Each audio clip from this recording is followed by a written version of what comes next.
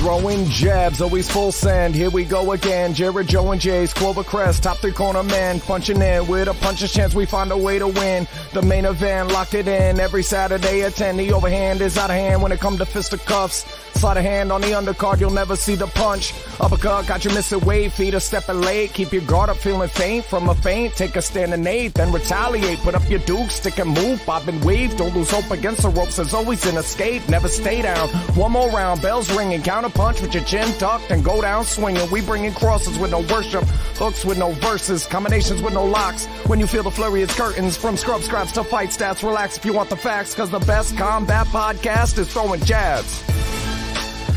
Welcome to the Throwing Jabs podcast. I am Joe McGuire along with Jared Jones.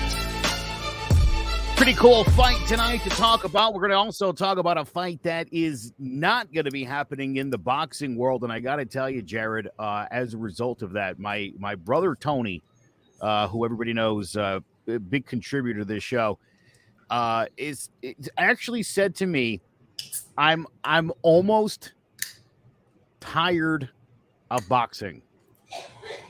Yeah.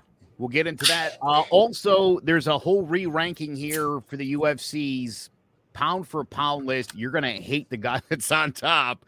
That's for sure. But, of course, we're going to start things off with the big fight from last week. Jared, you and I both had this one wrong, although later in the day when I went to put my money down, I did put my money down on Leon Edwards. I sure did. Wow, welcome to the club. Yeah. Leon Edwards, it's funny.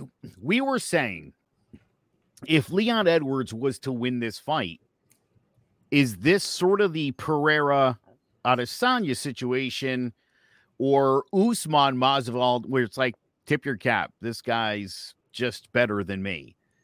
And Leon Edwards looked like a champion defending his title, and Usman looked like a challenger who fell short.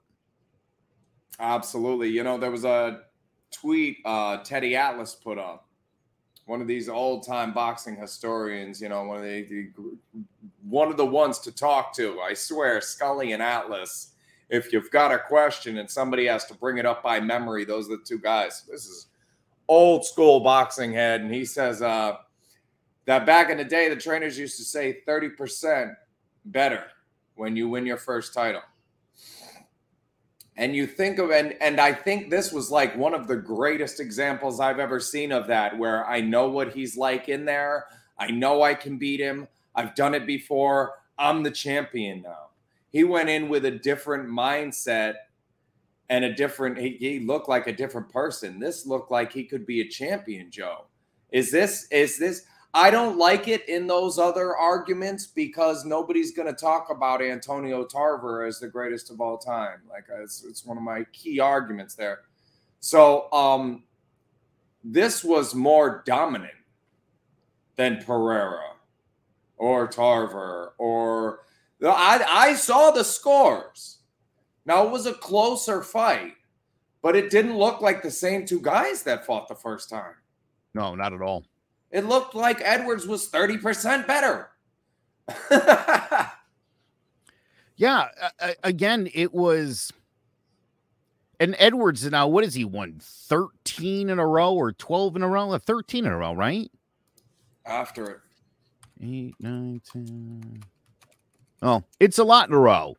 And again, outside of losing to Kamaru Usman back in 2015, man, it's been, other than the fight with Muhammad, the eye poke, which that's a bummer.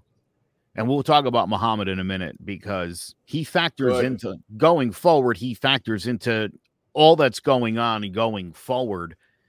After the fight, as a matter of fact, Dana White said Colby Covington will be up next to get a title shot against Leon Edwards. You think he's the right guy? Should he be up first? What do you think of a Gilbert Burns? Do you like Colby Covington? Does anybody like Colby Covington, I should say? At least enough that he gets first crack at the title. Why not Chimaev beat Burns? If we're going to go Burns, we can't go Chimaev. I prefer Chimaev to Burns. But the fighter here, the guy I said was the dark horse, the guy that has the ability to beat all of these other guys, is Belal Muhammad. Now, I said this a year or two ago. He got his shot. He was beating our current champion when that eye poke went down. Now, some guys, an eye poke happens and they're like, I kind of wanted to get out of this fight anyways. If you watch him react to that eye poke and stoppage, this guy is so hungry and so strong.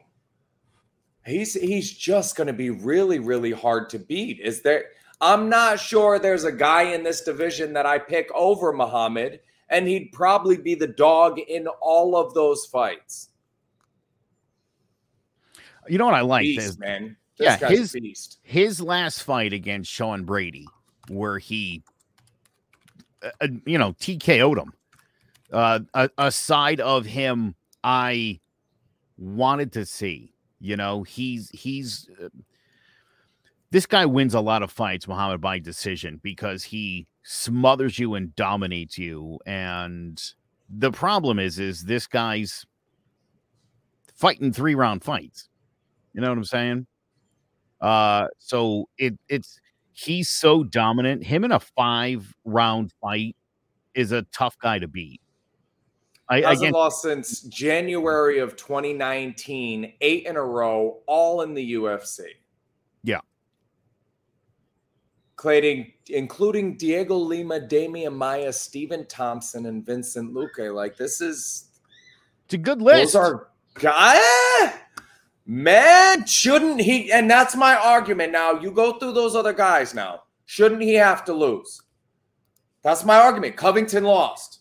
Usman lost. Leon Edwards. Shouldn't Belal Muhammad have to lose a fight before we take him off of that list? Or even pretend that he's not beating all of those guys. You won 8 in a row in that weight class against the upper echelon. You should have to lose before you can't be bumped off that list behind Covington, who's already lost in that triangle, that rock, paper, scissors that we get from time to time. This is a first for me. Everybody else dropped for me. I don't know. I'm not usually that guy that gets left here. I'm usually the one dropping, but we lost Joe momentarily, and he's back, and I think it's smooth. You see that? Smooth transition. Show must go on, brother. Glad to have you back. Ladies and gentlemen, Joe Aguirre. Yeah, so Sander just chimed in, Edwards and Masvidal. Of course, everybody wants to see that, but let's be honest, Jorge Masvidal, and I love that's my guy. He's at least number 5 in line here. Seriously, answer my question. Shouldn't Muhammad have to lose? He just hasn't lost. All those other guys lost. Since Colby Covington already has the title shot, that seems like that's what's happening. What do you think about Belal Muhammad fighting Usman? Usman needs a bounce back fight, and he needs to beat somebody good, and Muhammad needs to beat somebody in that top 5. And while Usman's still in the top 5, Chimaev fight then. Yes. Okay. All right. Usman Muhammad and Chimaev Edwards. I'm all over. I love that. Those guys should have to. That's the issue I have. Muhammad and Chimaev, those guys should have to lose. These other guys have lost fights. And Edwards, let's be fair, you looked like you were losing when the eye poke happened, and then you got a title fight. So what about that guy you were losing to? They don't have the names, but man, Belal Muhammad is the one guy because styles make fights. There's only one guy in that weight class with the capability of beating all the other guys, and it's Belal Muhammad. All right. Yes. Here's another comment from Sander, and here's the problem. And I love Sander. You know, That's I love the problem you. With fighting in general. Muhammad deserves it, yes, but what's going to make the most pay-per-view money? It's Edwards versus Masvidal. That's the point I'm making. Oh, I get it. Let me tell you something. Here's the other thing about Belal Muhammad. I don't think his fights are not fun to watch unless you're a fan of his. If he's fighting against your guy and he's mobbing your guy, you hate that. It's frustrating. You hate that is what happens. Or he's clinching against the cage for like a quarter of the fight. It's not fun. He's good at it. And that's why he wins all these fights. This way to win.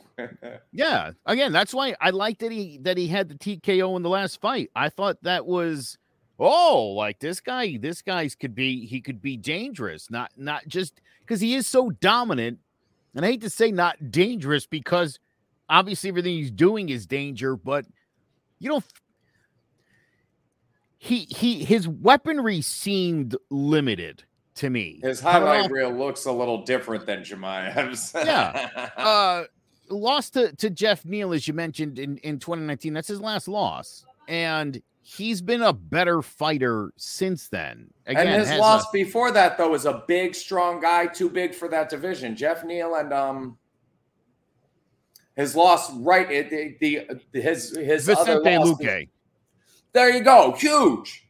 Yeah. Huge, big, strong guys that can handle what he's trying to do. Everybody else in that weight class who's weighing in like they're supposed to. Trouble. This guy's a problem. I think the mismatches for Muhammad, the harder matchups are Usman and Covington. I think Leon Edwards is the easier matchup for Muhammad. I think that's our champion for a couple fights if he gets the next fight. I think he gets the belt and holds it for 2 or 3 fights. This guy's that good. Yeah, I know. Sure. Something tells me, though, that's why Colby Covington's next. Because I think Edwards can beat Colby Covington. And I hate to say this, but I think just for the stability of the division, it makes, again, look at money. Sander hit the nail on the head. It's hard to give a guy like that a fight if he's not putting butts in the seats, Yeah. I think Muhammad needs to beat Kamaru Usman before he gets a shot at the title. And I think it's clear at this point, we're not going to keep playing this game. I mean, Kamaru Usman does not look great to me in his last few fights. He seemed to kind of put it on cruise control. Same thing with Adesanya. It was very much cruise control. It was very much about countering. It wasn't really much offense. It was more about just holding guys off and not giving them chances to hurt them. And they did a great job of that. I don't think and it makes sense. So you've got, all right, what is this, 10? You've got 12-0 Chimaev, and you got Muhammad winning 8 in a row, both ranked in the top 5 of the division, and the shot goes to a guy that lost 2 of his last 4. Now they're both Usman, I get it, but this guy beat Usman and should fight the guy that Usman beat twice? Right. No, it doesn't. I mean, again, Muhammad, Chimaev, those are the answers to that question. Even Burns can't be the answer to the question. He lost to Chimaev. If these guys aren't winning and getting closer to a title fight, then what the hell are we doing here? You know who else can't be then? Masvidal. Exactly. Why? How? How does he earn? You gotta earn that shot. You can't beat Usman, then you can't beat Edwards. that's the line of thinking. But more to what's the point, the last, like, you're talking about a guy who won 12 fights in a row in Chimaev and a guy who lost 5 of his last 8, including 3 in a row. Masvidal, yes, I want to see him fight too. He's exciting. If he and Gagey can get in the same weight class, let's make it happen. But title fights are for the guys who've earned the title fights, and I can't have 2 guys that have won 20 fights in a row between them taking back seats to guys who are under 500 in their last 10 fights. It doesn't make sense. I don't know where this title defense is going to be. I don't know, if it's going to be in the United States, if it's going to be in Abu Dhabi, wherever the fight between Colby Covington and Leon Edwards is, George Masvidal will be there. He will be on the facility. I guarantee you Jorge Masvidal will be there. In the event that, say, Colby Covington gets hurt in training, which isn't something you've never heard before, he would be the perfect guy to step in last minute notice to fight Edwards. Make a hodgepodge.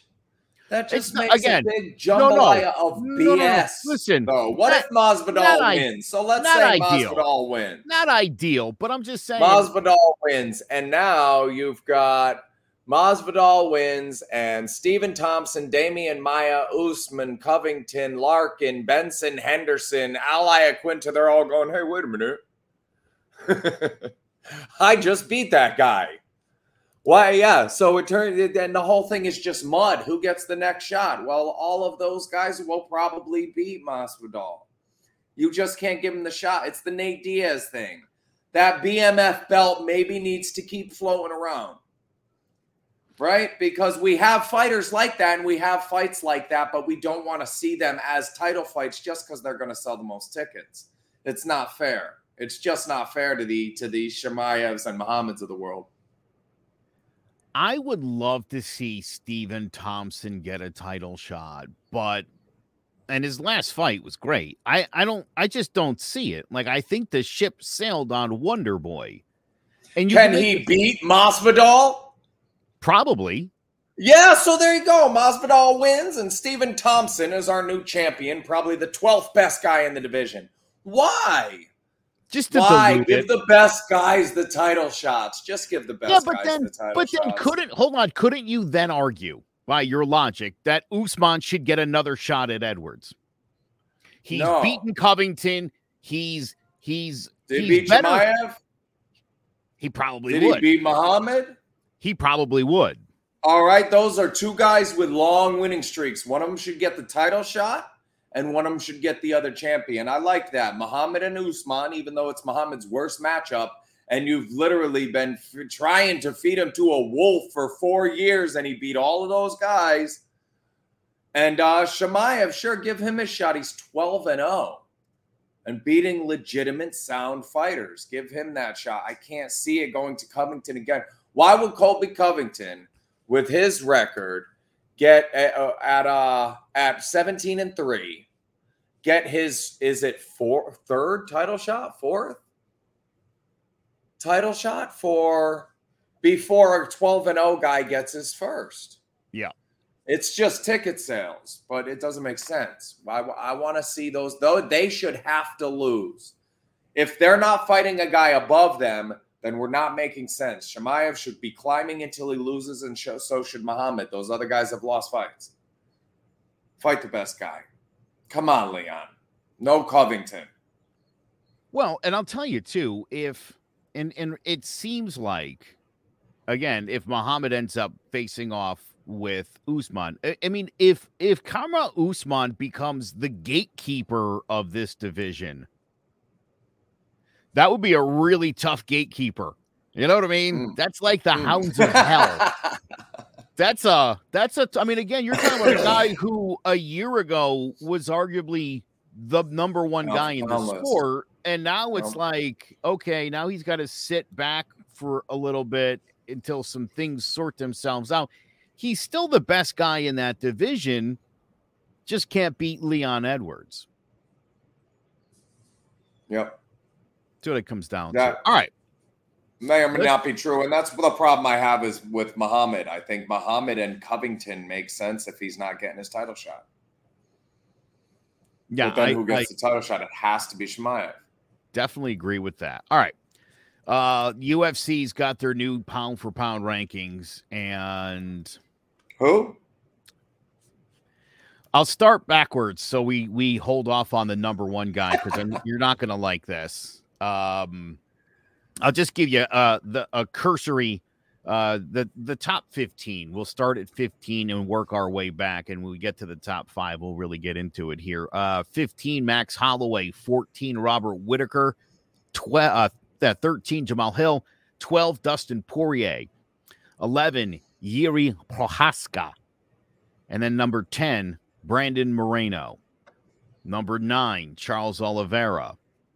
Number 8, Kamaru Usman. Number 7, Aljamain Sterling. Number 6, Alex Pereira. Number 5, Israel Adesanya. Yeah, he's ahead of him. Go figure. Number 4, Leon Edwards. Number 3, Islam Makhachev. Number 2, Alexander the Great Volkanovski, who had ascended to the number 1 spot, only to drop out of it. The new number 1 pound-for-pound guy in the UFC. And he's huge. 248 pounds. I watched this fight again last night, and John Jones destroyed Cyril Gane. It was like Cyril Gane had never been in a fight with an adult before, is how it felt. He was shockingly overwhelmed by him. And again, when you think about the battle he had with Francis Ngannou, you know, took everything Ngannou had to take care of Cyril Gane. John Jones is the number 1 pound-for-pound fighter in the UFC right now, Jared. And I hate to say this. It's the GOAT.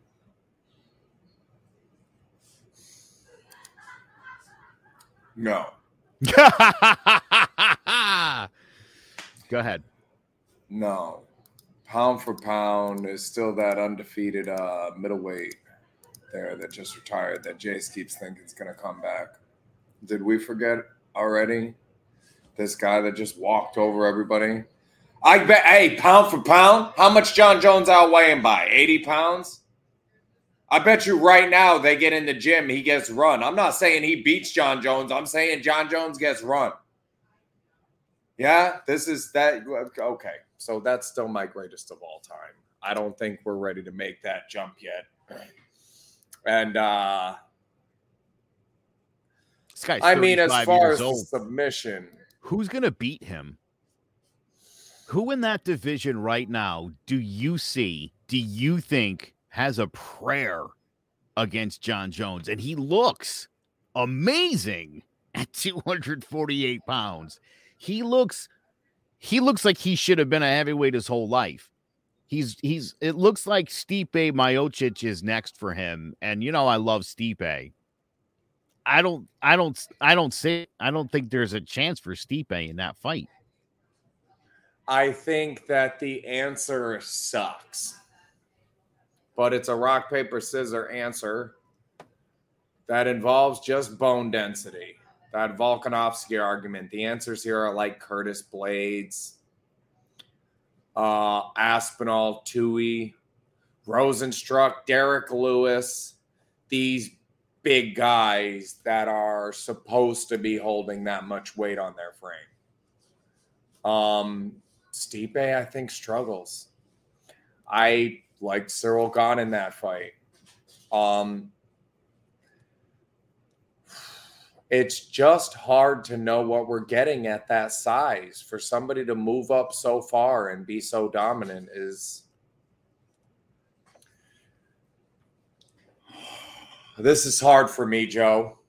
This is really, really hard for me because I don't like the guy as a human being.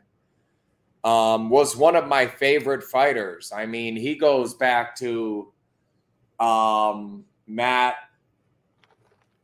not Matt Serra, the guy he beat, another Matt. Rich Franklin. Like, were some of my fighters back then, you know? And he was at the top of my list with Anderson Silva. Those were the two guys that nobody was going to beat.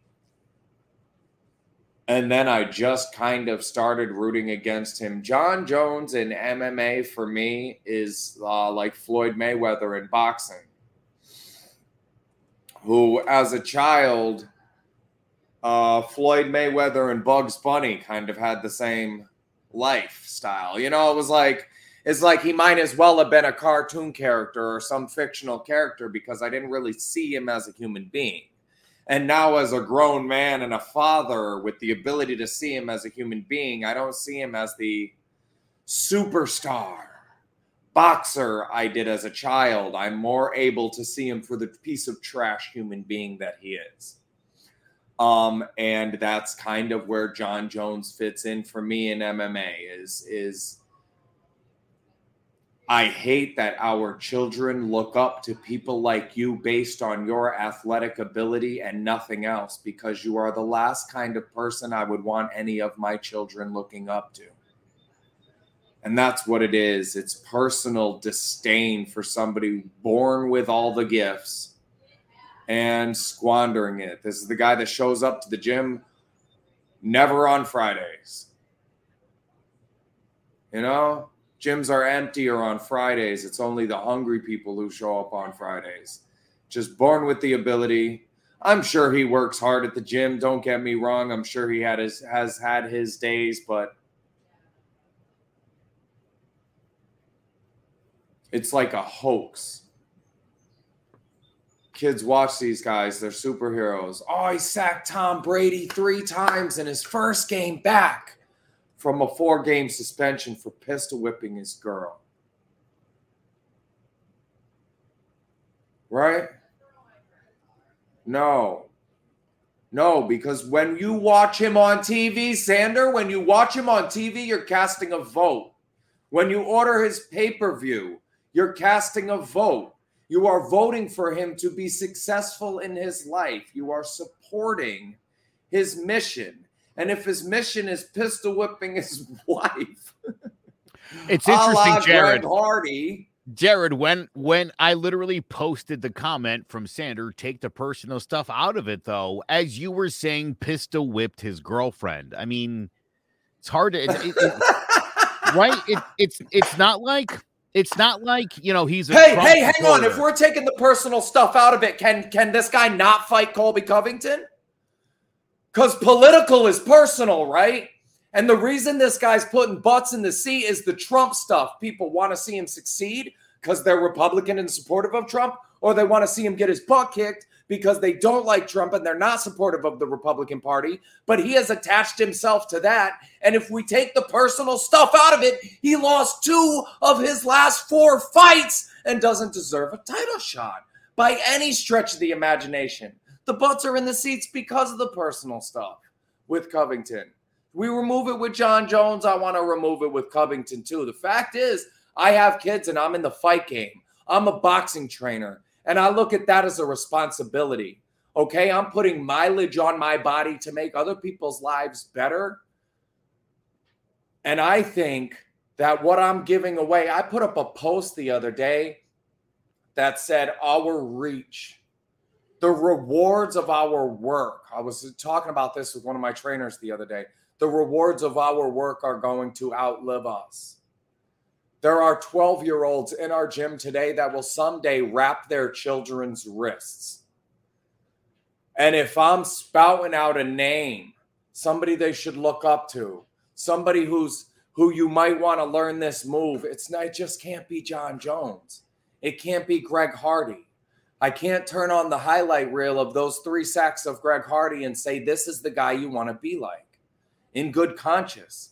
I'm in the game. It's the same thing we've said before about media, Joe. Some of the other podcasts, right? And things are coming out that don't make sense and are irresponsible as members of the media. People were listening to that show she was spouting that BS on. Not many, Yeah. but a couple people were listening. And you should have a responsibility. I have a responsibility. Sorry, Sander, I can't take the personal part out of it. Because I'm in the media, I'm on a podcast right now. Some of those 12, 13, 16-year-olds might be watching, and they can't be looking up to Jon Jones for anything. I'm responsible for what I say and who I support. And I'm not going to support this guy. I am always loudly and abrasively going to stand against people like this, even being in the organization. I've pushed for criminal charges for drug use in combat sports because people die from time to time in combat sports. And when your life is at risk and the other person is taking a drug, an illegal substance, illegal in the real world and illegal in the sport to gain a competitive advantage in a game where people die from time to time, they should be caged. No? And there's John Jones. That's the list he makes for me. You won't find him on my pound-for-pound list, but you will find him on a list of guys that I think should probably be in prison based on the things that they've done in the game. And yet they're championed in the game because they put butts in the seats and sell tickets. It's frustrating. Masvidal and Gaethje sell tickets. Right? It's not hard to sell tickets. Scrub scraps, hundreds of people show up to watch people who are just in the beginning. It's entertaining as all hell. You know, Belal Muhammad will put you to sleep, but he's strong and he's proud and he's doing what he's supposed to do in there. And John Jones just never really has. Would anybody care about Shane O'Malley if his hair wasn't crazy? I mean, right? This is not completely unlike boxing and wrestling, this sport where personality does matter. Jorge Masvidal convinced the UFC to give him a rematch with Kamaru Usman as if we thought it was going to be better for Masvidal the second time around. Like, what? Come on. He got that because of his ability to put butts in seats. And his performance that night was lacking. You know what I mean? He did worse in the second. It lacked stuff that he didn't have. Yeah. He never had that stuff in the first place. It was very interesting. Yeah, we got bamboozled on that. But yeah, personality matters and negative personality. And it's funny, I was actually, before you went on your rant, I was going to bring up Colby Covington's politics. Again, nobody cares about him if he's not running his mouth. I love Chael Sonnen. I watch his podcast all the time. I love that guy. He's like the worst villain in the history of the sport. But he's fun. He's fun. But I will say this, in Chael Sonnen's biggest moments of his career against Anderson Silva and against John Jones, failed. And he knows he did, and I know it burns him. It really does. All right, let's move over. Let's move over to boxing for a minute, because this is, as I mentioned at the top of the show, my brother Tony is very upset about this. Alexander Usyk and Tyson Fury, they've broken off talks over this title fight, just to get you up to speed. For anybody who doesn't know the details of how this has gone, Tyson Fury said 70-30. Usyk said, yeah, great. Just donate £1 million to Ukraine and we'll do it, 70-30. Then Tyson Fury said the holdup was a rematch clause, only for Usyk to again address this on social media. He said, that's your side that wants the rematch clause. What are you even talking about? Like, let's just do this.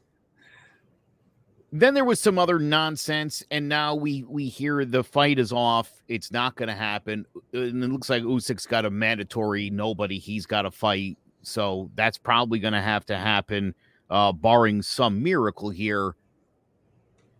I said to my brother, do you think Tyson Fury is afraid of Alexander Usyk? That's crazy. And much like Sander, Fury looks like he's ducking him. My brother is beside himself that this fight isn't going down. And maybe you think this too, because I know you're an Usyk guy.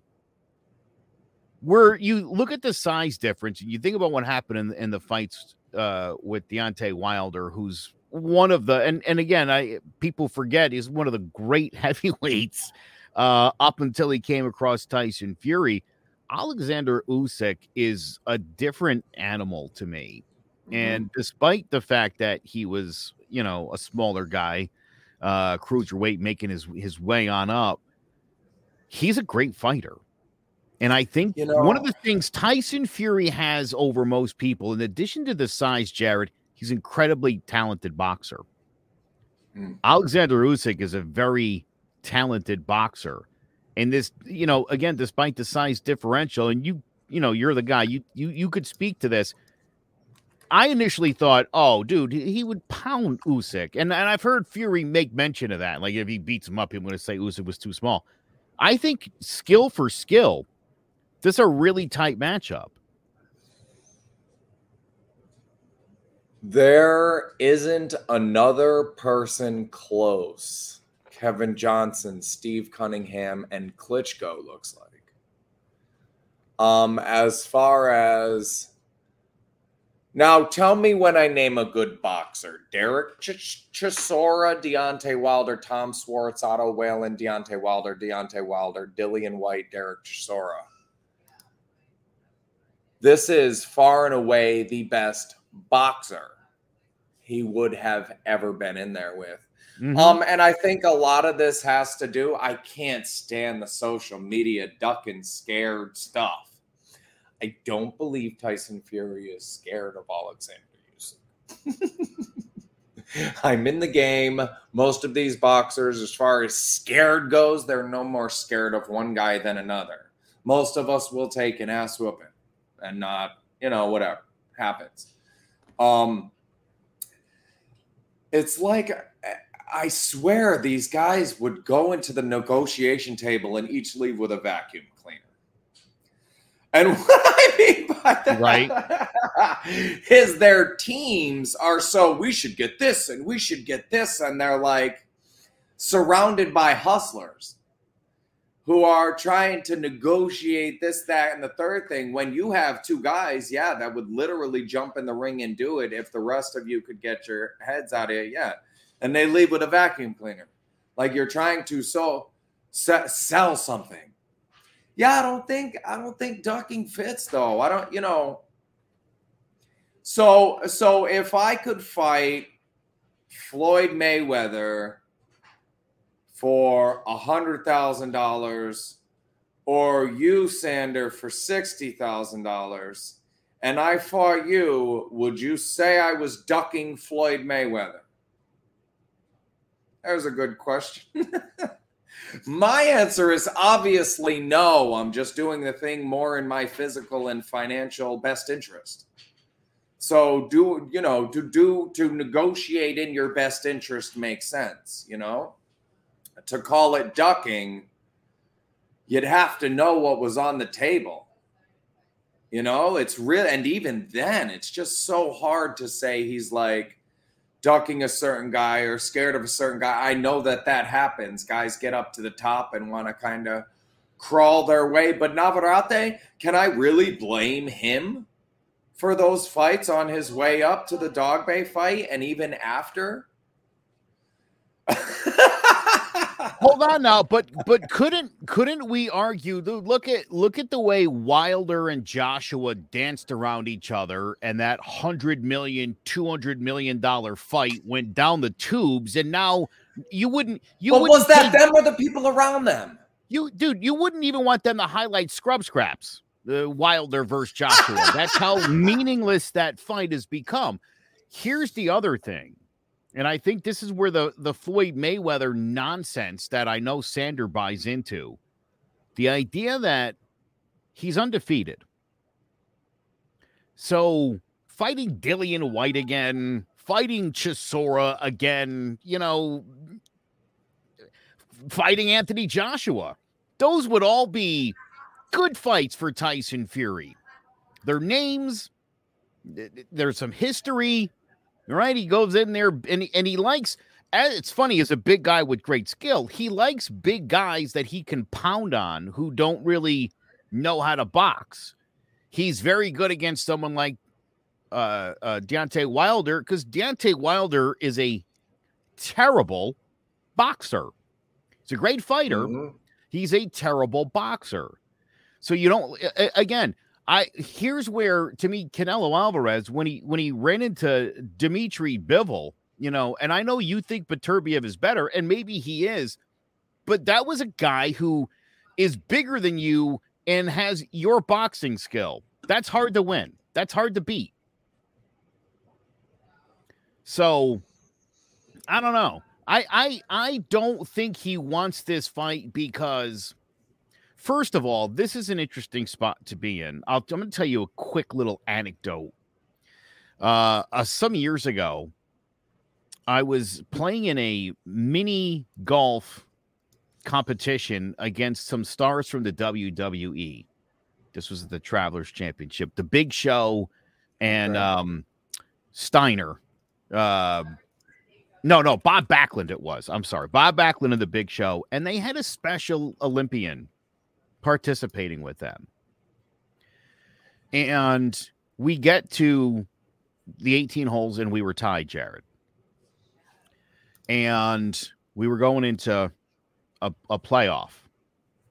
And I walked over to Bob Backlund and I slapped him, back slap across the chest. And I was like, let's go. Went over, teed up, right through the middle, right through the center door of the castle, skips over the hole. I'm like 4 inches away from tapping that bad boy in. Well, Bob Backlund decides Special Olympian has to take his turn. Kid hits the thing, it hits off the door, and it goes out of bounds. So he picks up his ball, and he puts it in front of the center door. And I'm like, you're shooting 3. Just right, that's a penalty because it went out of bounds. And the director of the tournament, of the Travelers tournament, was like, we're not going to count the penalty. Kid taps it right through the door into the hole. Now it's my turn, Jared. And the thought goes through my head. I bury this. We go to the next hole. I beat him on the next hole. Like, at what point do I look like a hero beating a kid who's a Special Olympian? You don't get any credit for beating someone you're supposed to be. Now, I pulled up and I missed a shot.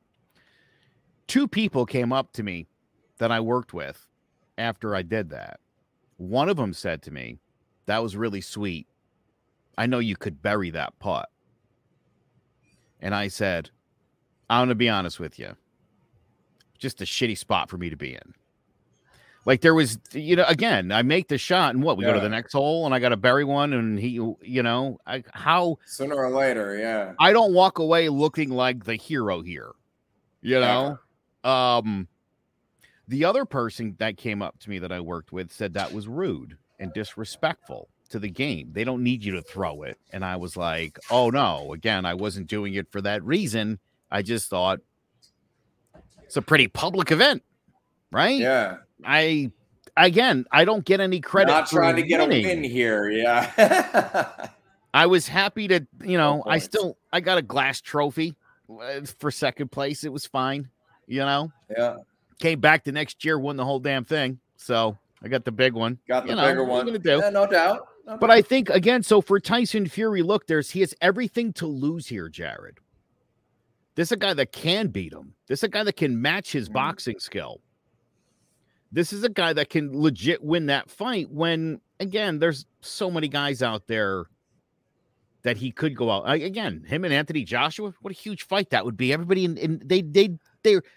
I'm sure there's people in London that would still love to go out and see that fight at the O2 Arena. You could sell that place out, make a ton of money on that fight. That's a safer fight for Tyson Fury. So again, I don't think he's necessarily scared. I don't think he's dodging them, but at 33-0-1, this is not a great fight for him for the legacy. Because the Gypsy King is now convinced, by the way, that he's the greatest heavyweight of all time, that he would have beaten Muhammad Ali, that he would have beaten Joe Frazier, that he would have beaten everybody. That's where he's at in his mind, and it's all because he beat Deontay Wilder, who, again, great fighter, great champion, maybe the worst boxer to be the champion of the world in the history of the sport. The thing that gets me most here is it isn't in there. It doesn't exist. That guy to beat Fury, if Usyk falls out, okay, here's our BoxRec rankings. Number 3, Anthony Joshua, Andy Ruiz, Joe Joyce, Wilder, White, Luis Ortiz, DeBose. Next undefeated guy is Frank Sanchez. Makadov is already 33. To find anybody I think can eventually do something, I'm down at number 47, Justice Huni, and Jalalov. I like Bakadir Jalalov, 12-0, 28 years old, not anywhere near ready for Tyson Fury. And the next guy on the list is Anthony Joshua. And like you said, there's not a lot of, if this fight doesn't happen, what is it? And Bivol's fighting Berlanga? So sign me up. Yeah. So the two greatest boxers in the world, pound for pound, right now have nowhere to go, huh? And Usyk and Turbiev? Yep. Nowhere to go. They should fight each other. I have said from the beginning, the best fight we can make in the sport of boxing is Usyk Turbiev, with Bivol sprinkled in there on either one of them. And we're not getting those. And the ones we can get, we're not getting. And Tyson Fury fights anybody else on there better be some Christian Okoye type running out in a field in Nigeria that we pick up that is just the ultimate monster beast to fight Tyson Fury that none of us have heard of yet. Because otherwise, it's not on the list. The guy to beat Fury, hey, if he's convinced of all of that stuff, he's right. You could fight this guy who's substantially smaller than you and try to continue proving it, but greatest of all time and would beat everybody on that list. Yeah, this is the next contender and the only one left. I'm going to throw you one more thought, too, and Tony has brought this one up before, but there was only one guy George Foreman ducked in his entire career, and that guy was Jerry Corey. Didn't seem like an obvious choice. You ask, why would he duck that guy? Great counterpuncher. And George Foreman, again, gets nothing for beating Corey. No credit for beating him. You're supposed to beat that guy. That guy's a great counterpuncher, and you're a big haymaker throwing upper, you know what I mean? All that guy's got to do, slip you one, and you're out, and he's the Buster Douglas of the 70s, and you're not selling grills nowadays. You know, so he wasn't afraid of Jerry Corey. He was afraid of what could happen if Jerry Corey were to slip him straight up. And for that reason alone, he avoided that guy. Not because he was scared, just didn't make sense. There wasn't enough reward in it. Hey, I'll give you one. Joel Maxfield. My little brother calling me out at every scrub scrap, knowing I could knock him unconscious. And you reminded me of it with the golfing thing earlier. I could knock him flat and get no points. I could beat him by decision and I win nothing. He gets 1 out of 5 rounds. People are going, damn, Joel looked good, bro. You know, it was the fight he couldn't lose. Good. Do that. Yeah. Do that because it makes more sense than anything else except for Usyk. Right. Well, so here's the other thing. Francis Ngannou is great, and Francis Ngannou wants to box, and Tyson Fury's like, box me, the Gypsy King. I'll give you all this money. This reminds me of when Floyd Mayweather said to non-boxer Conor McGregor, hey, I'll give you a ton of money. Like, dude, whatever. The boxer's going to win this fight. Tyson Fury will beat Francis Ngannou because Francis Ngannou doesn't know how to box. Doesn't know how to box. He's a big puncher. That's not going to go well here. It didn't go well for Conor McGregor. And don't forget, and by the way, for anybody who watched that fight, if you don't think that Mayweather was carrying McGregor in that fight, by the way. No, hang on. What you want to do if you're going to go that route and you have that kind of time. What you want to do if you've got that kind of time is go back and look at the things Floyd said in the lead up to the fight. Right? Which round he was going to take him out in and which punch he was going to take him out with. and then go back and watch the fight and watch that round, because it was all straight right hands until he finished the fight with the punch he said he would in the round. Why were there no hooks? Why were there no uppercuts? Why was it just a straight right hand over and over and over again? In the round, you said you'd stop him with a straight right hand. He did what he wanted, when he wanted, and told us what he was going to do ahead of time.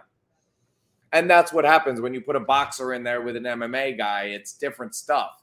I'll tell you what I can't do with Joel Maxfield is go out electrician him in front of a box in a house, because I know that's what he does. And that's what we're talking about here. Tyson Fury, that's what he does. He will beat Ngannou. Do you remember when James Toney went to MMA and fought Randy Couture? Yeah, ugly, ugly, ugly. Street fighting, boxing, MMA, all completely different things. All right. Yeah, totally. So here we go. We've got UFC San Antonio tonight. Marlon Vera battles Cory Sandhagen in the main event. These are two guys heading in opposite directions, though. Just a year and a half ago, Cory Sandhagen was at the top of the division, and it looked like with the length and with the knees and the kicks that just some of the spin moves that Cory Sandhagen was the man. How quickly 2 losses change your career. Meanwhile, Marlon Vera, since he lost to Jose Aldo, has been on an absolute tear and has beaten some really good competition. This is tonight's main event. Yeah, I liked Sandhagen, and I'll tell you, after Sandhagen blasted out Frankie Edgar, I thought, oh, dude, this guy, anybody who's not as tall as this guy's screwed. But no, that's not how it went at all. In almost shocking manner, it stopped being that way. I think Marlon Vera is like a killer. And I think at some point he gets his hands on Cory Sandhagen and he blasts him out of this fight. Yeah. No, I see the same thing. Yep. So eventually Vera gets a hold of him and it's a problem. And I love this too. I think there could be points early in this fight where you think Cory Sandhagen might win. Plus money on Vera? Yeah, that's crazy. You gotta. Well, I didn't know that. That seems easy to me. Wow, yeah, there's a couple on here that don't look right. That's definitely one of them, though. Dude, the knockout of Dominic Cruz, 4th rounder, and again, I always love 4th, 5th round knockout. I mean, that to me says a lot about a guy. You know, you still got that stamina. You still got that killer instinct late in the fight. To me, there's no way Cory Sandhagen stops this monster. Cheeto's the man. He really is. He's a scary dude. He really is. Really is. Like just highlight reel stuff. It's what this is what you want. Now, this is the guy who's putting butts in the seats and putting on the show. This is what we're looking for from our fighters, is the Vera type. Absolutely. By the way, Holly Holm in the co-main event against Santos. That'll be a pretty cool fight. Macy Barber's on this card. It's a pretty decent card all in all. Oh, Barber is, yes. So Parlay Barber. Parlay Barber, there it is. Good segue. Puncher's Chance, Parlay Barber with anything else you like. Because 265 that should be 4. That should be 450. Macy Barber wins that fight. All right. I like it. All right. Well, it has been quite an excellent show. Make sure you visit scrubscraps.org. That's the website for Scrub Scraps, great organization in Coventry, Connecticut. We did the show live from there last week. Check out the website and check out Throwing Jabs and Scrub Scraps on Facebook and Instagram. You'll find last week's video. You'll see all sorts of great stuff. You got so many wonderful people in there. We're going to start doing more of the Scrub Scrap Spotlight, so very much look forward to that. I'm Joe Aguirre. That's going to do it for me. I'm going to turn things over to Jared Jones. He give you the flurry. Break. The foundation. I talk a lot about Maslow's hierarchy of needs and how one of the steps is intimate relationships. That third step on the hierarchy is intimate relationships. So if you have a way to throw that up when you get it, Joe. The second step, safety and security. Third step, intimate relationships. And I would argue that a lot of people don't have that second step satisfied of safety and security. Most of us that have been through trauma had our safety and security stripped away from us so that we're incapable of this intimate relationship. I've also talked about how I'm able to create that kind of trust and that kind of intimate relationship right at Scrub Scraps, like right in the sparring sessions. And I was actually working with somebody yesterday that does have that idea of safety and security being stripped away. But we're building that intimate relationship. If you see the yellow band there, that third step, just in wrapping wrists up. Justin, as I said last week, Jessica was on the show and she said to me, I'm able to trust you in ways I've never trusted any of my other therapists just based on the sparring because you could hurt me and don't. So you're building this intimate relationship in the ring where no words are necessary. For people like me, sitting in a chair across from another person and learning how to trust that person in those chairs doesn't seem feasible. I don't have the foundation. I don't have the experience in my life to believe that that other person is trustworthy and someone that's going to be there for me simply based on being in a chair or having some credentials as a psychologist. That's not how I build trust. I do it different. And a lot of these people do it different. A lot of the demographic I'm getting, they build trust differently, but you could take that down. Once you've built that intimate relationship, once you have that, even if it's just with one person, picture that, a 13, 14, 15, 16-year-old girl finding a way to trust a 44-year-old man who's never said a word to them. And you get there, and then you go find some mid-20 psychologist who doesn't know how to throw a punch. And you build that intimate relationship. And conventional therapy is able to work for you because you have a foundation of a person who's not looking to get anything from you and is just strictly invested in your happiness and success. And when you have the experience of everyone who's investing in you trying to get something from you, that's where the distrust comes from. So you come to Scrub Scraps and you build a foundation. That therapy builds a foundation for other therapy. I really never thought about it before. And it was working with this kid yesterday that, how do I fit conventional therapy into what I'm doing here? And I'm going, this is the foundation for trust, for trusting healthy relationships in your life. And you need that if you're going to be happy and successful. We just need each other. It's a prerequisite. Thank you.